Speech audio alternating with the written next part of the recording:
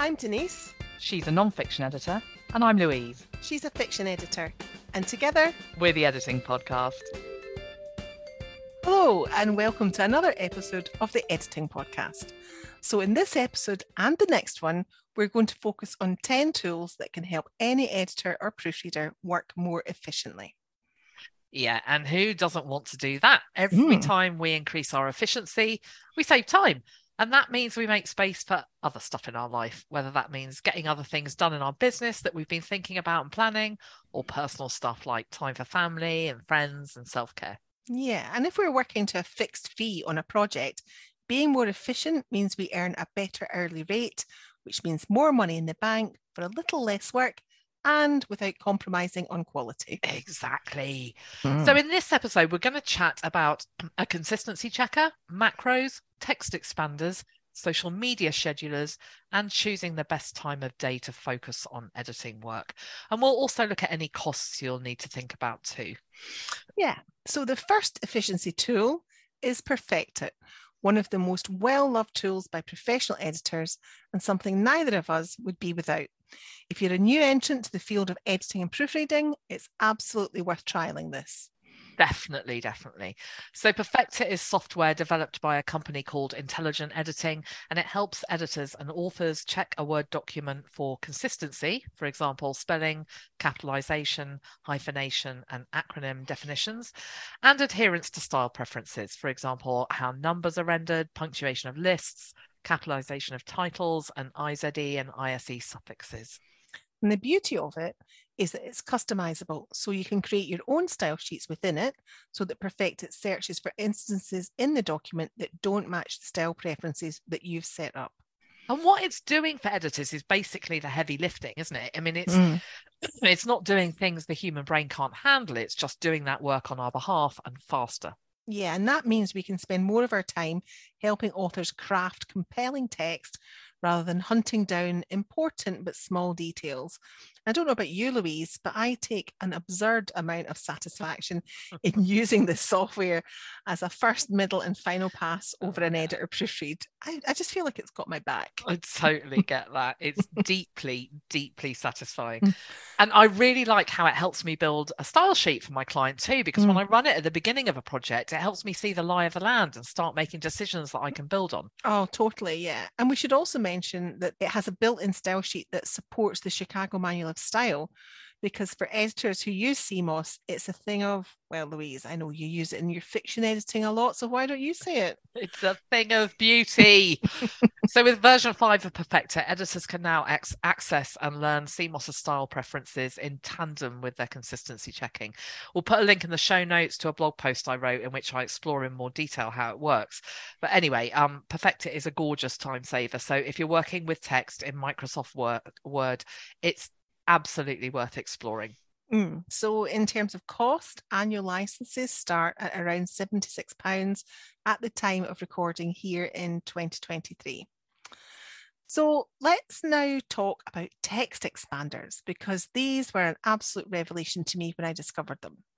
So what we're dealing with here is applications that allow you to automatically paste larger chunks of pre-written text into a document by typing just a few letters. Oh, that's absolutely brilliant time savers. So there are various options available, including Text Expander and Phrase Express. But search around on Google and decide which one's best for you. There are plenty to choose from. Yeah, and these really come into their own when you've got a piece of text that you regularly type. So it could be an email signature or an explanation of why you've edited text in a particular way. Or it could be the text you always include at the end of a blog post, or the HTML code you regularly embed under an image on your website. And the Text Expander app costs about 35 quid a year. Phrase Express costs around £90, but it's for a one-off lifetime license. Yeah. So let's talk now about macros. Yeah. So our colleague Paul Beverley is the editorial world's macro king. There are literally hundreds to choose from, so we're not going to dig into those here, but you can listen to episode 23 in which we discuss some of our favourites. Yeah.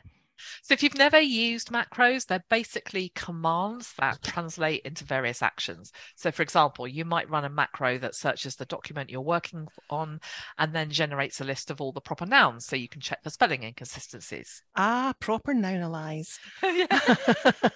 Or you might run one so that when you place your cursor in front of a word, it changes the case. The options are endless, and Paul's worked really hard to think about what editors and proofreaders need to do when they're polishing text in Microsoft Word. That's such a good point, Denise. He really has. He's really thought about. He loves creating these, but he does his work in this field is just so purposeful and so mindful. And here's something really lovely. They're all free. Yeah, it's amazing, and using them will save you oodles of time. So check out the link to Paul's website in the show notes. Yeah, it is a game changer, definitely. So let's talk now about making your social media marketing more efficient. Now, if you're an editor or proofreader who's already regularly blogging, podcasting, or creating video as a way of making your business more visible in the search engines, then you'll want to deliver that stuff via social media. And that can be really time consuming. So one way to get around that is to use a scheduler in which you can automate some of that work for you. So 2 options, there are loads and loads to choose from, but just 2 we're going to mention are SmarterQueue and Buffer. Yeah, so SmarterQueue costs around £250 a year, while Buffer has a free, though rather limited plan that's definitely worth experimenting with if you're starting out in your content marketing journey. And then it has paid levels as well. Yeah, so I think something like SmarterQueue is only worth it once you're sure that you're really committed to using social media to promote your content.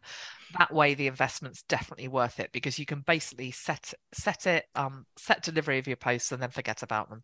Yeah, exactly. And Buffer is similar, but it's not as expensive. And there are others as well. And it's definitely worth searching around to find which one suits you, which interface you like. Depending on the platforms that you want to schedule to. And your budget. And your budget, absolutely. Always budget friendly. Yeah. So our final efficiency tool for this episode will not cost you a bean.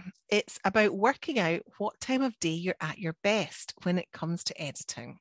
Yeah, so we both talked about this before, but I've realised over the years that while I tend to be at my most creative at night time when it comes to marketing my business, I'm actually a way more efficient editor for around 9 till 2.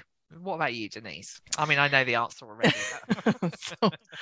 So I mentioned this in another episode, and that's that I've tended to convince myself that I'm more efficient in the afternoon, but that's because I was getting up so late that's the only time I was actually editing. But actually, I'm more efficient in the morning too. Yeah, it's funny how bad I'm so appalling at editing when I'm in bed. Don't get much done when you're asleep. Funny that, isn't it? When you're horizontal with your eyes shut. So the way to work out when you're at your most efficient is to keep a record of when you're editing and how long it takes you. And if you do this over the course of a couple of weeks or a month, you'll have some data you can analyze.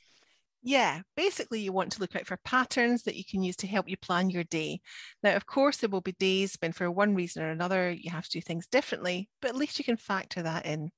Yeah, or days when you just want to have a lie in and you're going to pay the consequences. But yeah, but in the main, you're making your own body clock work for your business if you spot those patterns Denise talked about. Yeah, and using something like Toggle or Clockify or one of these timer apps can be really helpful to just find the data and find where your strengths are. I just love looking at that sort of stuff. Yeah, so do I. Yeah. So that's it for this episode. Thank you so much for listening. If you'd like to help support the Editing Podcast, you can join our Patreon community for only £3 a month. We'd love to have you on board. So if you're interested, hop over to patreon.com editing podcast /editing podcast. All our patrons get exclusive access to a huge batch of transcripts, and we'll pop a link in the show notes for you. In the meantime, she's been Denise. And she's been Louise. Join us again next time. Bye-bye. Bye.